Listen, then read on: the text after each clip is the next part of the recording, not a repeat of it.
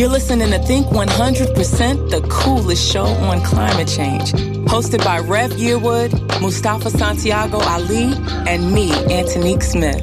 Each week we host important conversations with innovators, policymakers, cultural influencers, and movement leaders who are leading the way to a 100% clean energy and just world. Think 100, think 100, think 100, think 100. You know it's amazing grace. Hey, how sweet the sound. Oh, that saved a wretch like me. And you know I want for more. But now I'm found.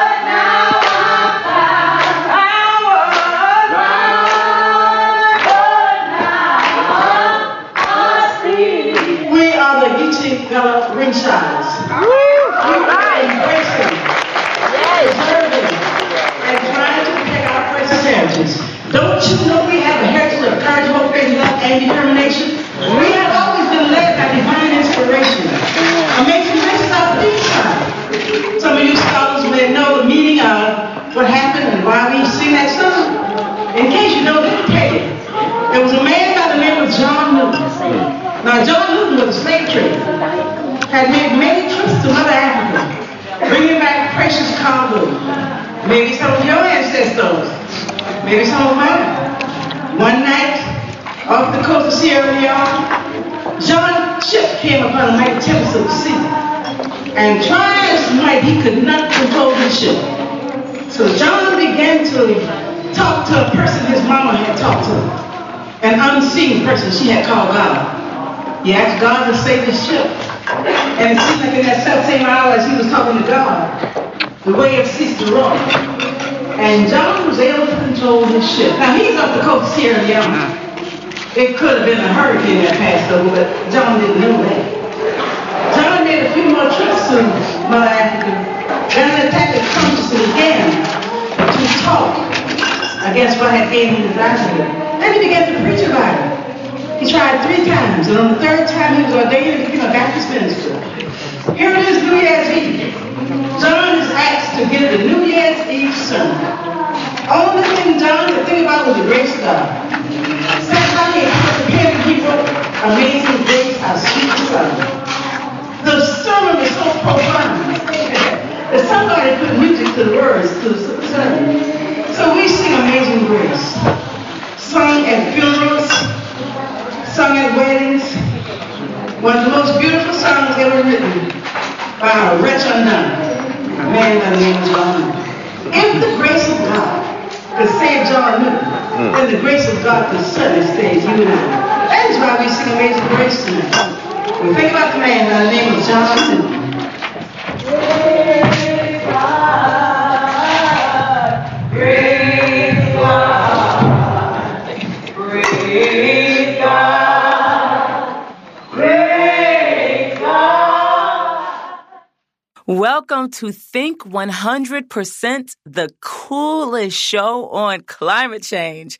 This is Antonique Smith, and you just listened to the Geechee Gullah Ringshires of Brunswick, Georgia, performing at the Ralph Mark Gilbert Civil Rights Museum in Savannah, Georgia, on the evening of February 12th. It was a special performance for a convening of organizations, including the Hip Hop Caucus, working on voting rights across the country. Living on the islands and shores of Georgia and South Carolina, they are experiencing rising sea levels from climate change right now. And while many fish and farm, the already rising water has flooded their croplands and destroyed oyster fisheries. On February 6th, the Natural Resources Committee in the U.S. House of Representatives held the first hearing on climate change in 10 years. The focus was on the impacts of climate change and the need to act. The Gullah communities are on the literal front lines of the impact. On today's episode, we are diving into what happened at this first hearing on climate change in the House in a decade and decoding some of the witness testimony and remarks from the committee members. Our Think 100% co-host and Hip Hop Caucus president and CEO, Rev Yearwood, was one of the witnesses who testified at the hearing. There are two panels during the hearing. The first panel had Governor Roy Cooper of North Carolina, a Democrat, and Governor Charlie Baker of Massachusetts, a Republican, who were both working to take climate action in their states. The second panel had Rev, along with Nadia Nazar of Zero Hour, who we've had on Think 100%, Elizabeth Yampierre of Uprose, and the Climate Justice Alliance, also a friend and collaborator with the Hip Hop Caucus. Dr. Kim Cobb of Earth and Atmospheric Sciences at Georgia Institute of Technology, and Paula DePerna of CDP North America. Those were the majority witnesses, meaning the witnesses called by the party in power, so the Democrats. The minority, which is the Republicans, had two witnesses, Derek Holly of Reaching America and Dr. Judith Curry of Climate Forecast Applications Network. You can find video of the full hearing on the Natural Resources Committee YouTube and Facebook pages. We're going to start with Rev's testimony at the hearing. Reverend Yearwood, floor is yours, sir. Thank you to Chairman Grijalva and the entire committee for having me here today. And thank you to the other panelists for your commitment to solving climate change, especially Love, Zero Hour, and Uprose. My name is Reverend Lennox Yearwood, Jr. I am the president and CEO of the Hip Hop Caucus, and all of you Republicans and Democrats are invited to be part of the Hip Hop Caucus. That was a little joke there to start off the testimony. But let me get right to it. As Americans, we face challenges head on. Climate change is not a Democrat issue or a Republican issue. It is a human issue. This crisis is complex. It impacts all of us and future generations, and those with the least resources are impacted first and worse. But we know how to solve this crisis. We must make a just transition off of fossil fuels to a 100% clean, renewable energy economy that works for all. Many communities, cities, and states across our country are leading the way on climate solutions. I urge every member of this committee to visit places and people who have gone through climate disasters and visit communities, projects, and businesses that are implementing clean energy and climate solutions. When you visit these communities, it will become very clear that climate change is a civil and human rights issue. In 1960, 4 African-American college students sat at the Woolworth's lunch counter in Greensboro, North Carolina, to desegregate the South. They were courageous beyond belief in standing up for equality. Today, young people like Nadia across the table from me and across this country are courageously standing up not only for equality, but for our existence. Climate change is our lunch counter moment for the 21st century. Young people are organizing, marching, and coalition building, and they are leading the call for solutions like a Green New Deal. They are doing it because they know that the science on climate change is undeniable, but also because, like all of us here today, they have watched as people have died in Hurricanes Harvey, Maria, Irma, Katrina, and Superstorm Sandy. They have seen the families who have lost everything to fires that have ripped across the West. They have been part of peaceful movements opposing fossil fuel developments led by the Lakota people at Standing Rock and the Gwich'in people in the Arctic Refuge. So the question is, what are you, as members of this committee, going to do? It is my prayer that you call up at least as much courage as young people standing up around the country, and that you act. You act now, and you act boldly and courageously. If this committee and both chambers of Congress don't urgently come together, put the people of this country first, put God first, and put your political party to the side to solve climate change, we don't make it beyond 12 years from now without huge amounts of death, destruction, and suffering.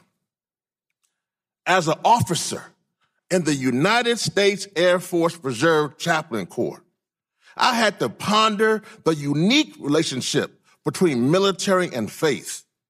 In the military, we need our faith not only to strengthen us in battle, but we need our faith to guide us to do what is right. We need you to use your faith to guide you to do what is right. If you are approaching climate change as a partisan political issue, your faith is leading you astray. We, the American people, need you to have courage to do what is right.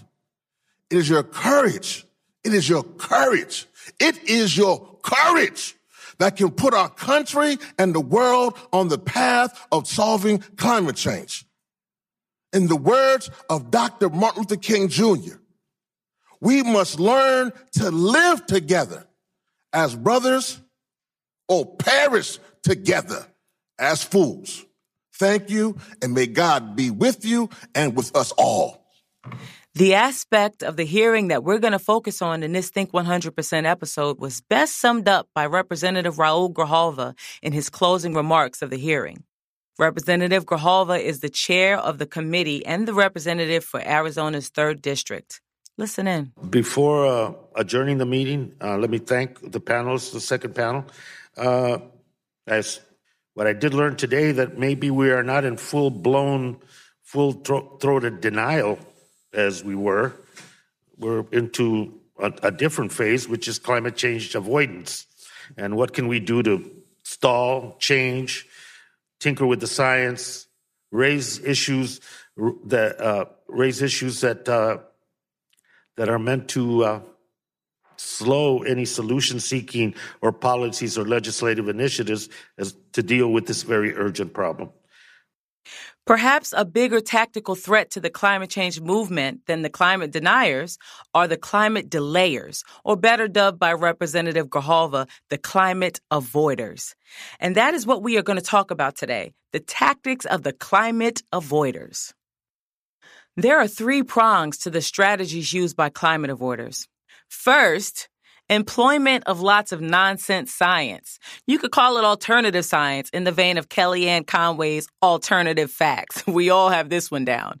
They vacillate between denial that climate change is happening or that it's caused by humans and acknowledge it's happening, but argue that there are too many risks and unknown consequences of trying to fix climate change, so it's better if we just let it be. Second, they pit the economy against the environment. But since at this point, the biggest businesses in the world are taking climate action because they've calculated that the threat of climate change is a threat to their bottom lines, climate avoiders can't point to business interests, except the fossil fuel industry, of course, as a reason for inaction. So they pit the economy against our climate by pointing to people and their energy bills. That basically we need to keep using fossil fuels to keep energy costs down for poor people, which is so not true. And third, they tap into racial biases. They portray the poor as people of color who cannot afford their energy bills, building off of racist stereotypes. Why is this strategy key to their approach? It serves to divide us, to put environmentalists and communities of color at odds. That's their playbook.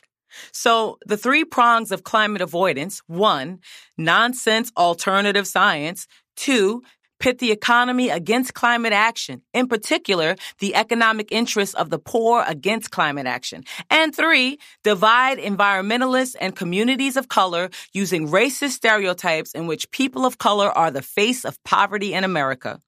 None of these strategies are new, but they are constantly being adapted and updated. In a vacuum, if you're unaware of the fossil fuel industry agenda behind these strategies, the arguments sound logical and reasonable, but they are not. They are sophisticated manipulations that play into our biases. That's why we have to look deeper and dismantle these false arguments, false choices, and false equivalencies. Even more so, We have to dismantle the structure that divides us. Okay, so let's dive into how all these tactics were employed during the natural resources hearing. First, nonsense alternative science.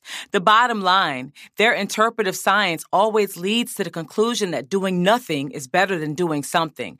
It's chopped logic, but it can sound logical and is therefore persuasive or, at minimum, dilutes the clear and real science. We're going to rush through this part a little because the science is clear. Climate change is an urgent and existential threat, and 99% of climate scientists around the world conclude immediate and big action is needed, and the other 1% are paid by the fossil fuel industry. So here is a montage of some of the irresponsible science moments from the hearing. The woman's voice is Dr. Curry, who was asked to testify by the Republicans on the committee. Dr. Curry, your testimony reflects your wealth of knowledge on these issues and gives great insight into the climate change debate. In particular, you discuss the increasing concern you have that the climate change problem has been oversimplified. Would you please elaborate on the problems that an expensive one-size-fits-all, top-down type of solution might cause if implemented? Well, a whole host of unintended consequences, which some of which we can't even imagine right now. And because of that, we need to avoid the hubris of thinking that we can predict what the future climate will do and that we can actually control the climate. I think if we were somehow successful in putting all these policies into place and getting CO2 emissions down to zero, I think we would be unpleasantly surprised at how little impact this actually has on the things that worry us most about extreme weather events and things like that. Sea level rise we're not going to turn that one on a dime, things like that. It's very tough to change the climate, has a whole lot of inertia in the system, many time scales. Pacific responds very slowly. So, even with success in reducing CO2 emissions down to zero, it would be a long time to turn the corner on having that actually impact the climate. Thank you, Mr. Chairman. I do want to talk about science and evidence. Professor Curry, are we experiencing the highest temperatures in the planet's history? No. When have we seen higher temperatures? A very long time ago, and there's, at least in some regions, they may be equally as high about 1,000 years ago during the medieval warm period. So long before the Industrial Revolution. Yeah. Are we experiencing the highest levels of atmospheric carbon dioxide in the planet's history? No, historically, we're a little bit on the low side, actually, in the current era. Are we experiencing the worst droughts in recorded history? Definitely not. Are we experiencing the most ferocious hurricanes in recorded history? No. A study published in Lancet a few years ago noted that cold weather kills far more people than warm weather. What do you see as the greater threat? Well, obviously it depends on the location, but I think the statistics overall across a wide variety of locations do support that cold weather kills more than hot weather. Do you think we're causing the polar ice caps on Mars to melt? No. That's probably the sun, then, apparently. Well, the problem that I see with a massively ambitious top-down policy like the Green New Deal is, A, what if we can't do it? What if we're wrong? And there's all sorts of things. It's not a problem that's amenable to that kind of a solution. That's why I propose more of a bottom-up kind of approach. So we can, the so-called innovation dividend, try lots of different things, lots of solutions, and, see what works. I have to really agree with you. I think that the ingenuity and hard work and creativity of the American people is a real solution here and should not be left out. We shouldn't, like you said, top down from government coercion, government control. That sounds too much like a Soviet 5-year plan or something like that. There's no point in going point for point with all that was said there. But you heard the themes. It all adds up to a conclusion that the best course of action is to delay action, particularly delay any federal action since the audience here are federal policymakers. Here's a little more background on Dr. Curry. She was chair of the School of Earth and Atmospheric Sciences at the Georgia Institute of Technology until she retired in 2017. She runs a climate blog and has been invited by Republicans on several occasions to testify at climate hearings about uncertainties in climate understanding and predictions. Climate scientists criticize her uncertainty-focused spiel for containing elementary mistakes and inflammatory assertions unsupported by evidence. Dr. Curry is a regular climate denier blogger. She has further embarrassed herself and her former university by using refuted denier talking points and eventually admitting she hadn't even read the reports her points came from in the first place. She has agreed with Trump's description of climate change as a hoax, writing in 2016 that the UN's definition of man-made climate change qualifies, quote unquote, qualifies as a hoax. For contrast, we're going to listen to the scientist that the Democrats called to testify, Dr. Cobb. She is the Georgia Power Chair, Director of the Global Change Program, Advanced Professor in the College of Science and Earth and Atmospheric Sciences, currently at the Georgia Institute of Technology. While there were two scientists testifying with opposing viewpoints, which makes it appear that there are two valid interpretations of climate science, the reality is Dr. Cobb's testimony is validated by consensus from 99% of all climate scientists. My message today is simple. The data and the science could not be more clear. It's time to act. There are many no-regrets, win-win actions to reduce the growing costs of climate change. But we're going to have to come together to form new alliances in our home communities across our states, and yes, even in Washington. I know I speak for thousands of my colleagues when I say that scientists all over the country are willing and eager to assist policymakers in the design of data-driven defenses against both current and future climate change impacts. As a professor at the Georgia Institute of Technology for the last 15 years, my research uses samples collected from the remote Pacific to reconstruct past climate variations. Our records are consistent with countless other records indicating that the rate and magnitude of recent climate change dwarf natural climate variability over the last millennium. The bottom line is that we are running out of time. Comprehensive federal policies are needed to speed the transition to low-carbon energy sources. Top on the list must be a price on carbon to reflect the true cost of continued fossil fuel emissions and to incentivize consumers, companies, and the market to find the cheapest, most effective means of reducing emissions.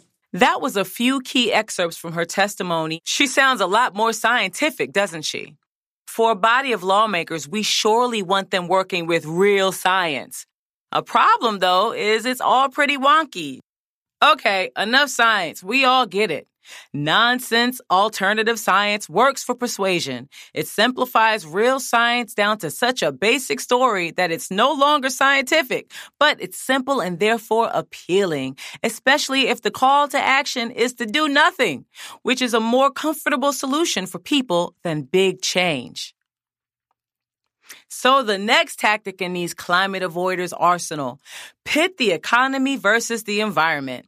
As long as there have been environmentalists, there have been opposition that says helping the environment hurts our economy. I'm tempted here to go down a long list of reasons why that's not the case, but it would take too long.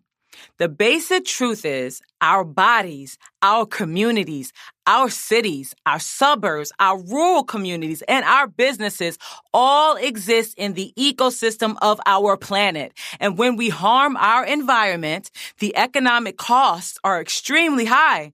They catch up to us, and that's bad for our economy. See healthcare costs and lost productivity costs because of illness from fossil fuel pollution. See rebuilding costs post-climate disasters, hurricanes, flooding, and fires. See national security costs because of conflict and unrest arising from droughts that cause food shortages globally.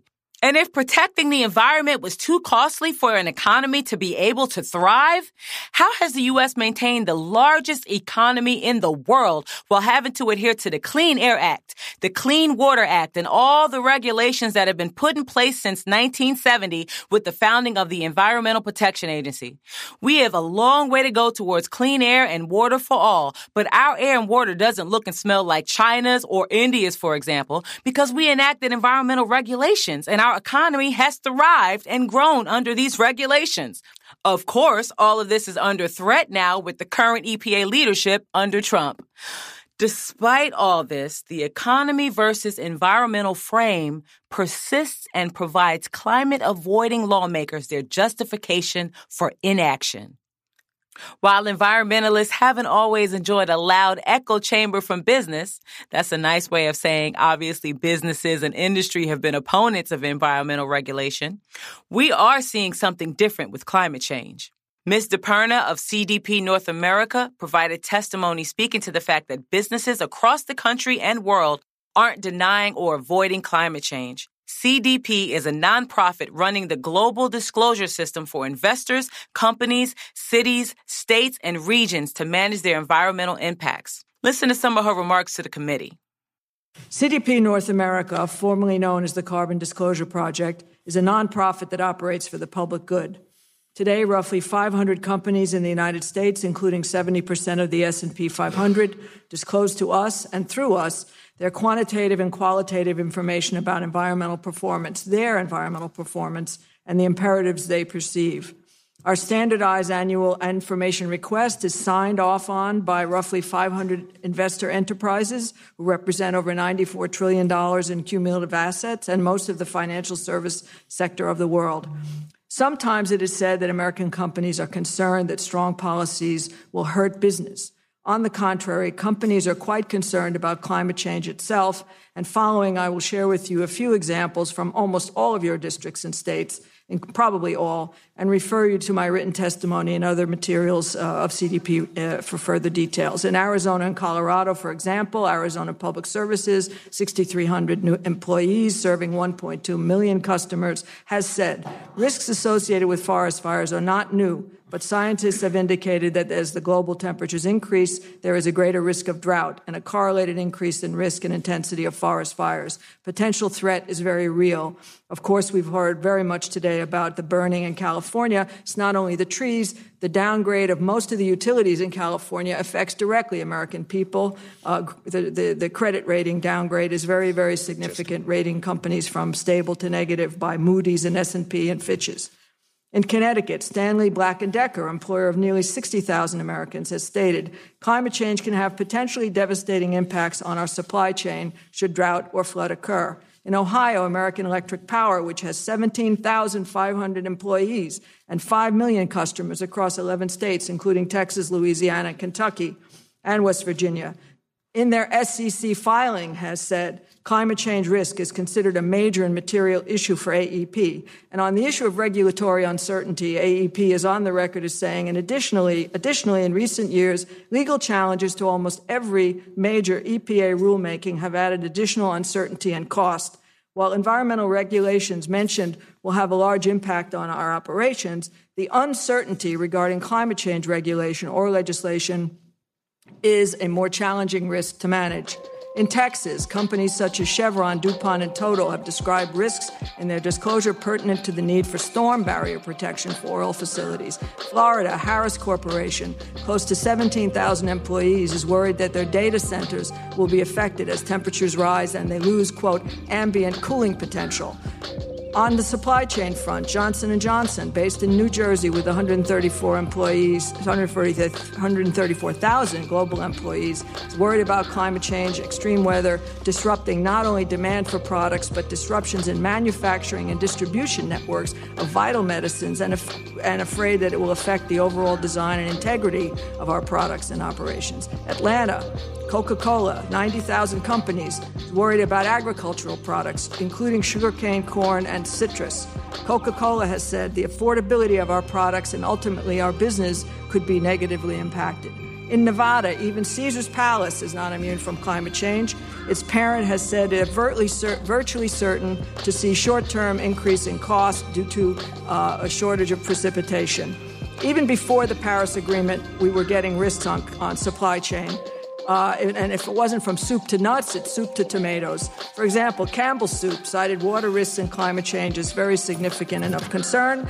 And ConAgra has said, quote, they've seen delayed tomato harvesting due to unseasonably cool weather. Dr. Pepper, of course, is worried about water. It's one of their main ingredients and has said a portion of our cost of sales, or $2.5 billion, could be at risk through increased costs to our supply chain. I could go on and on. I will not. I know my time is up, and I'll be happy to answer any questions. Thank you again. Okay, so climate avoiders can't point to big business opposing climate action anymore. Big business is ahead of Congress, and while they frankly need to be doing even more, they are working towards doing their part. Except the fossil fuel industry, of course. So how does it still work to pit economic concerns against climate concerns? Pivot to the plight of the poor, claim clean energy is too big of an economic burden on the poor. See, it's these climate-avoiding politicians concerned for the poor that is driving their inaction. Doesn't sound right, does it? It's not. Once again, it's a false frame, but allows for compelling anecdotes. Here's one of the members of the committee putting on his best, I'm not going to support climate action because I care about the poor shtick. And I had a 80-year-old lady say, I am scared. My cost of energy to heat my home is going up. And I was born in a home that only had a wood-burning stove, and I'm afraid I'm going to die in a home that only can afford a wood-burning stove. And I said, I'm really sorry to be the bearer of bad tidings, but probably your wood-burning stove is going to end up being illegal. But it is tragic. And it is the poor that suck it up when we push these kinds of things. And this leads directly into their third tactic, a classically American brand of racism. Remember when our country's discourse on welfare reforms of the 1990s evolved to a trope of the welfare queen, a single black mother with a lot of kids gaming the system? For our listeners, for which the 1990s was before your time, the welfare queen trope actually goes back to the 70s and peaked in the 90s when welfare reform was a major national issue. Now, hopefully you all know that black people are not the major users of welfare in the 1990s or now. It's actually poor white folks who are enrolled in the largest numbers in welfare programs. The scammer, social pariah, black woman welfare queen trope is a myth. It is a depiction that played on straight-up racist stereotypes made to assuage the larger public's support for welfare. American poverty is characterized as people of color, and especially black people. And in turn, black communities are imagined as all poor and without agency in their pursuit of anything beyond government support like welfare. One of the most powerful tactics, and it's been this way for decades, the fossil fuel industry uses to lobby our lawmakers is the evocation of very poor people of color who have to decide between food for their family and paying their energy bills. And while it is lobbyists and advocates paid or supported by the fossil fuel industry advancing these tales, the environmental movement plays into it as well. It is one of the most common questions from white-led environmental institutions. How do we ask people of color to prioritize the climate when they have all these other problems they're dealing with?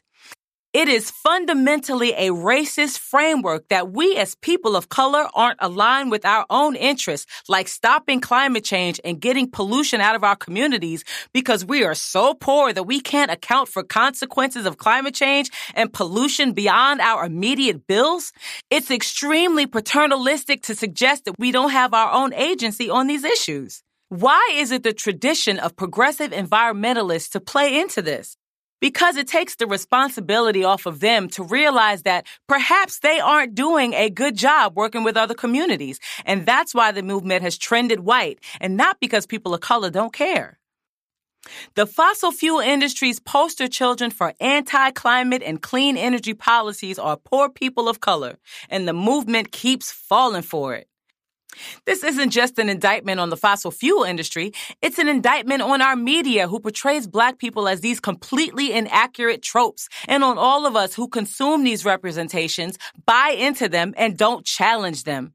It's an indictment on our environmental movement that has a pretty bad track record on race, which we've discussed in many different contexts on Think 100%. So, how exactly does the fossil fuel industry push the narrative that clean energy is bad for people of color? The first element is a person of color willing to sell out. Enter Mr. Derek Holley. He is the president of an organization called Reaching America. He also appears from their website to be the only staff member at Reaching America. He is the other witness, besides Dr. Curry, called to testify by the Republican committee members. Let's listen to some of his testimony and exchanges with the members of the committee. Mr. Holley, floor is yours, sir. Greetings, Chairman and members of the committee. Thank you for the opportunity to speak. My name is Derek Holley, president of Reaching America, an organization I developed to address complex social issues that are impacting the African American community. We're focused on solutions, not based on right or left-wing views, but what makes sense for a more united America. One of the issues that we do the most work on is addressing and reducing energy poverty. What is energy poverty? Energy poverty exists when low-income families or individuals spend upwards of 30% of their total income on their electric bill. And when that happens, it puts people in tough situations and having to make tough choices like, do I eat today or do I pay the electric bill? Do I get this prescription filled or do I fill up my gas tank? I can't even give the kids a couple of dollars today because I got to pay the electric bill. And for many Americans, particularly in the minority community, we face these challenges every single day. And the community, the African-American community, we don't have the luxury to pay more for green technologies. We need access to affordable energy to help heat our homes, power our stoves, and get back and forth to work. And through Reaching America, I've had the opportunity to reach and talk to thousands of African-Americans who all talk about one thing: the question of rising cost of energy, along with the fees and subsidies that they have to pay that they don't benefit from, and how they struggle to keep up with it. Mr. Holley, I got to come back to you. Now, I've heard statements that climate impacts different communities. Yes, sir. What communities are hit most by the policies like the Green New Deal? Minority and low-income communities, just because we cannot afford the rising costs that will be associated with these policies. And like I said, many people are struggling right now to pay their energy bills. Here is Mr. Holley being asked about his fossil fuel industry associations. I understand that you have written a number of editorials, and obviously from your testimony today, support the development of fossil fuels, coal, energy natural exploration, gas. Energy exploration. And I understand that your organization, Reaching America, that you've utilized that organization to make those views known. Is that a fair? That's a fair assessment. I also understand that your organization is a partner with a group called, Explore Offshore. Is that correct? We are a member of that organization, yes. Okay, and that is a project of the American Petroleum Institute. Yes, they are associated with them, yes. Here is an exchange where he tries to explain cancer associated with the fossil fuel industry as merely a con, balanced out with the pros of fossil fuel energy. My question goes to Mr. Holley. I heard your testimony with respect to energy poverty, I think, as you described it, and the issues around affordability. I don't know if you're aware of this. I think you referenced natural gas as being, quote, clean. According to the NAACP's Air Task Force report, African American communities face an elevated risk of cancer due to air toxic emissions from natural gas development. And over 1 million African Americans live in counties that face a cancer risk above the EPA's level of concern from toxics emitted by natural gas facilities. So I'm curious how you would respond to that statistic. My response would be all of our energy sources have some type of downside to them, even coal. We look at the wind. Well, I would agree with you there, Mr. Holley. Right. Coal certainly has a negative impact. If I could finish, sir, if I could finish. Proceed. Even the wind turbines this winter, a couple weeks ago, couldn't operate. The downside. But we know for a fact liquid gas, natural gas, is the cleanest way and the most affordable way right now for people in this country. Well, I'm not sure I understand your comparison of windmills to the toxins and potential cancer risks associated with natural gas emissions. He seriously just equated an instance where some windmills had an intermittent problem and cancer diagnosis. I'm sorry, I have a lot of cancer in my family. Some have survived, thank God, but others we have lost. Like so many families, especially in places where I'm from in East Orange, New Jersey, where power plants and pollution sources are all around and in our neighborhoods. Shame on Mr. Hawley. Mr. Hawley, we heard earlier from the governor of Massachusetts about all of their green energy policies, also the governor of South Carolina. My home state of California has adopted even more radical policies. They say they're helping the poor. But I just checked. In Massachusetts, those policies have produced the 11th highest gasoline prices in the country. California now has, as a result of these policies, the second highest gasoline prices in the country. Massachusetts and California are tied for the 6th highest electricity prices in the country. How are poor people helped by paying needlessly sky-high prices for gasoline and electricity? Sir, I don't have a lot of research to point to. All I have is my anecdotal research. When I speak to the thousands of people that I speak to who struggle every single day to pay their electric bill, and the one thing that they talk about is just the need for affordable, reliable energy that we have here in this country. So if we can find a way to reduce the regulations that allow people access to that energy, I think it would go a long way in helping them to reduce the cost of energy for them. Mr. Hawley talks about how he has no data to back up his claims. Yeah, because all polling and research out there shows that black voters care more about climate and the environment than white voters. Same for Latino voters, Asian American voters, and Native American voters. Again, Climate Advocacy Lab and the Yale Program on Climate Change Communication are good places to go if you want to learn more about what the polling and research on attitudes about climate are across race. But just like one pro-climate scientist and one anti-climate scientist gives a false sense that there's a debate here, you got one black person saying one thing while another says another, and it looks like two different perspectives, when in reality it's one person putting forth the truth and another who's spinning a story. Especially when the spun story plays into our biases that even the most progressive people hold about who poor black people are and what they are about based on nothing more than racist stereotypes. There was a moment during the hearing when Representative McEachin, who has been on Think 100% a couple times and who was on the committee, asked Rev to address Mr. Hawley's claims. Let's listen. Reverend, I've enjoyed working with you over the past 2 years, and I look forward to our continued partnership. In that vein, Reverend, I want to start with you. Amazingly, it's been articulated today that there's a mistaken idea that moving towards a clean energy economy will hurt low-income communities and communities of color. I need you to speak to what the rising health and economic costs of climate change will be for those communities, specifically if we fail to move in that direction. Thank you, Congressman, for that question. First, we can definitely fight poverty and pollution at the same time.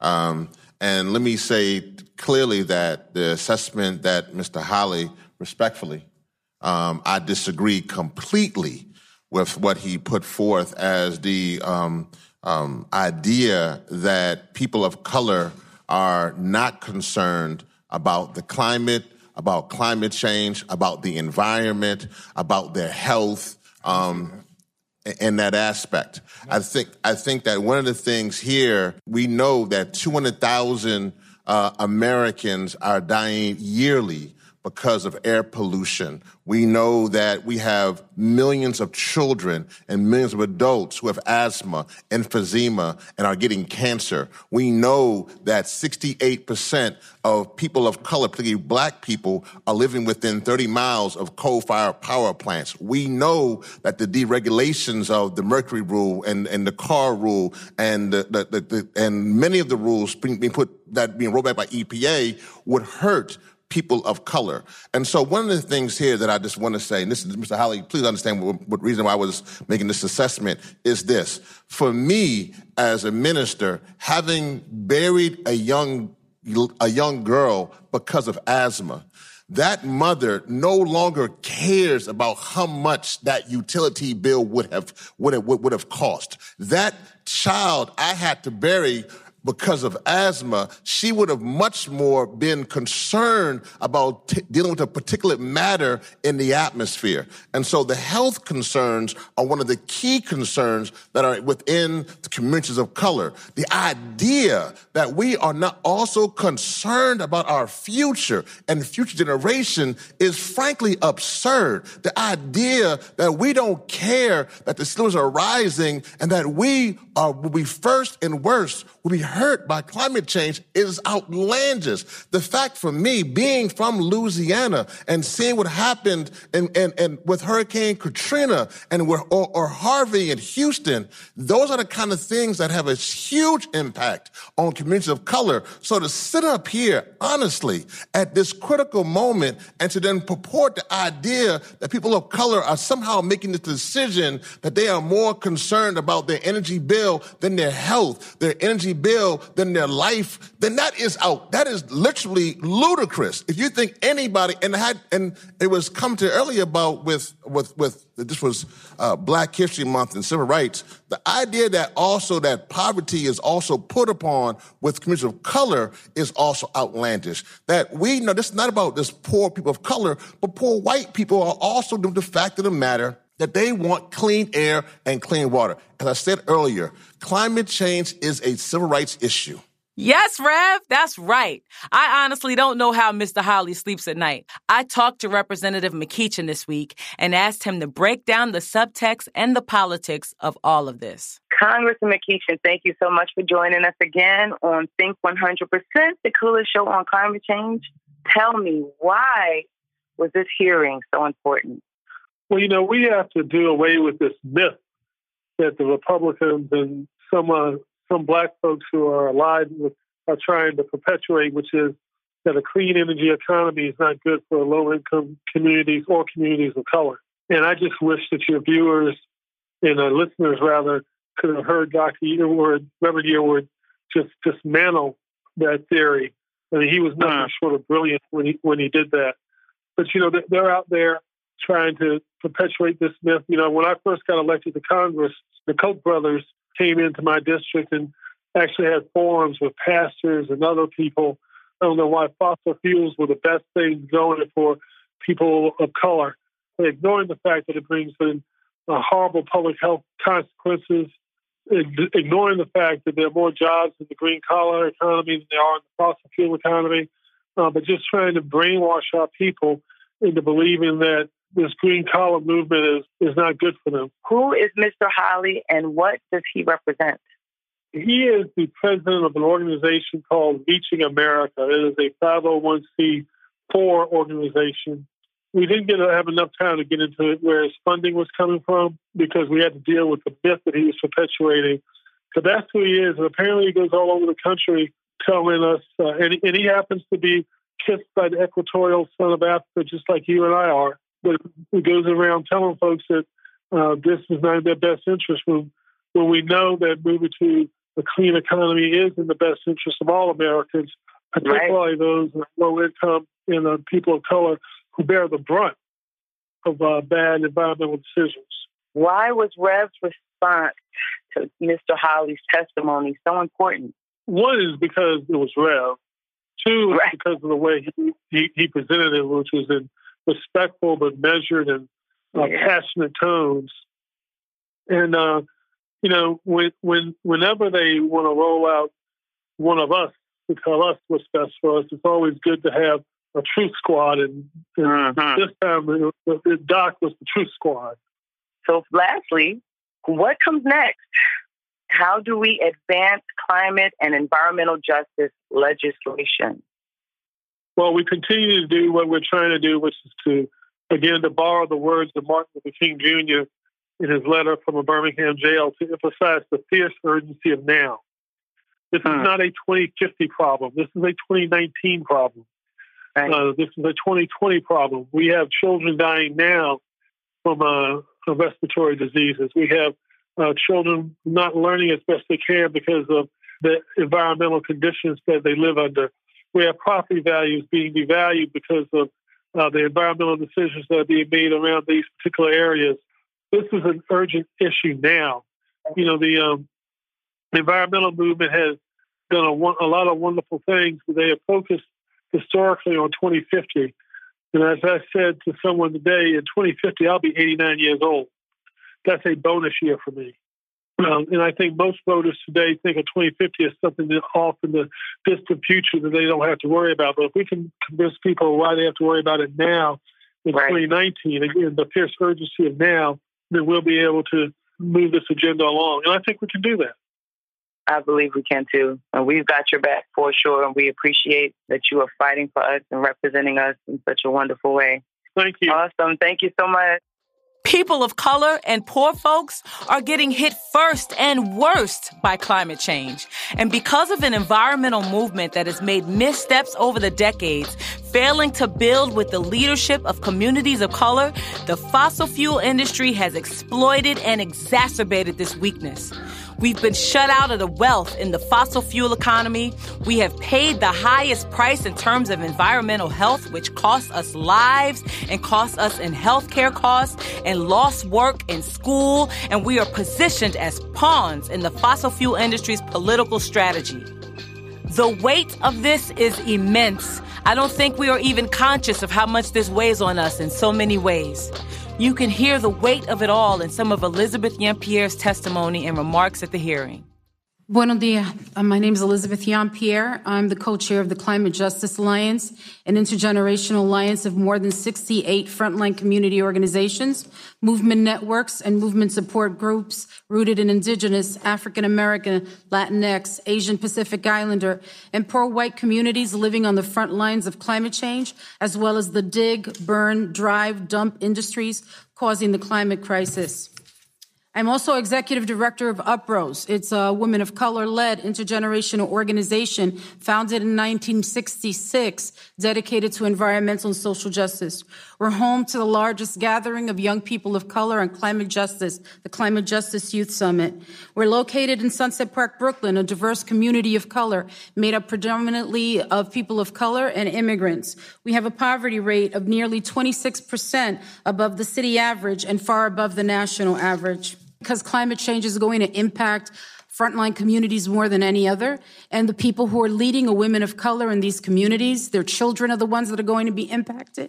We can't talk about these ecosystems devoid of talking about the impact on human rights and on the people affected. More than 5,000 Puerto Ricans died. That is not nothing. That is not just an ecosystem. That was an entire island that was affected. In the Philippines in around 2012, 10,000 Filipinos died. We have had Superstorm Sandy that affected life all over New York City and New Jersey, and the infrastructure was destroyed. So I just really don't want to talk about this in silos, as if though we are not talking about whole communities and not treating this issue in a way that is holistic. This has been a heavy episode. It's always heavy when you look to uncover the most cynical aspects of our political process. Nadia talks about her friends discussing not wanting to have kids because of the state of the world. Listen to some of her powerful testimony at 16 years old. Thank you for inviting me to be here today. I would first like to acknowledge that we are on the land of the Piscataway Indian Nation, an indigenous tribe. My name is Nadia Nazar. I'm 16 years old, and I'm a junior in high school in Baltimore, Maryland. I'm an artist and environmentalist. I've dedicated my time and efforts to the community and animals on this planet since I was 12 years old. I am a founder of the youth-led climate organization Zero Hour. We say this is Zero Hour because this is Zero Hour to act on climate change. The policymakers have for far too long put the interests of fossil fuel corporations and other carbon-emitting industries over the health and prosperity of the people, the wildlife, and this planet. The lives of my generation have been disregarded for far too long. You should put the interests of your future generations first, not just because it is the right thing to do, but because many of us have the right to vote in just a couple of years.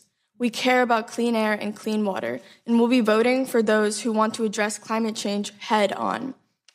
Some of my friends say they don't want to have children because they're worried about the kind of lives they would have to live on a warming planet. In the future, asthma rates will be higher, there will be less access to food, and more extreme natural disasters and weather will occur, all due to climate change. Climate change not only threatens the future of my generation, but it continues to displace and kill people. We at Zero Hour believe that not only the voices of the nation's youth have been ignored, but others as well. Women, people of color, indigenous communities, and some of our most vulnerable populations. How can we progress towards an equal and equitable society of justice if we can't listen to those who make up our country? I believe that everyone must work together, united and with compassion on this issue. And that is why we only win this movement with love. This is some of the wisdom that particularly communities of color can bring to the movement. It is an ancestral wisdom of Native Americans. It is cultural wisdom of people of color, or whatever you want to call it. But it is the wisdom that comes from historical, multi-generational struggle for survival. It is the wisdom that Gullah people hold, who have kept their identity and tradition alive through thick and thin. While they delay climate action, we need to be able to keep going. Indulge me as I wrap up this episode of Think 100%, in which we mapped out the most cynical of political hackery with the same song the Geechee Gullah Ring Shouters started the episode with, Amazing Grace. May you hear the message and let it guide you and strengthen your spirit to build new bridges across communities and hear others a little better and be a part of the solution. Amazing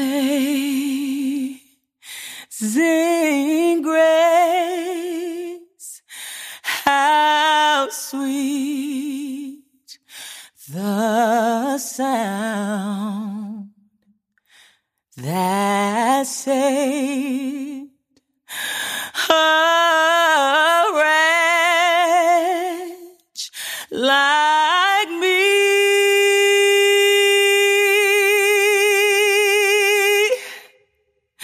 I once was lost, but now I'm found. Was blind, but now I see. Through many dangers, toils, and snares, I have already come.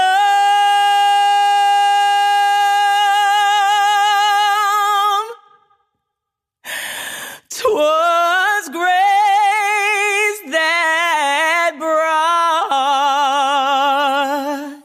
us safe thus far.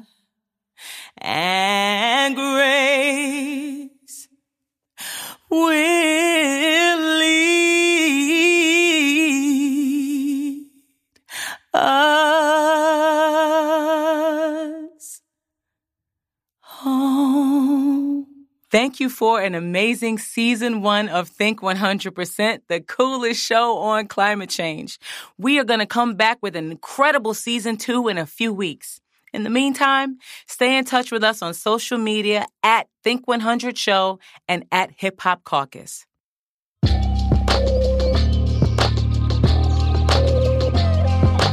Think 100. Thanks for joining us this week on Think 100%, the coolest show on climate change, a Hip Hop Caucus platform. Let's keep this important dialogue going. Be a part of the conversation by following us on social media at Think100Show and at Hip Hop Caucus. Visit our website at think100.info for blog content, information on upcoming events, or to connect with us.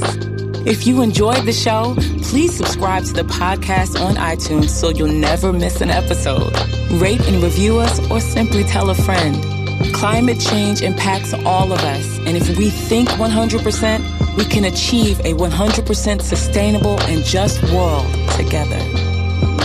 Think 100, think 100, think 100, think 100.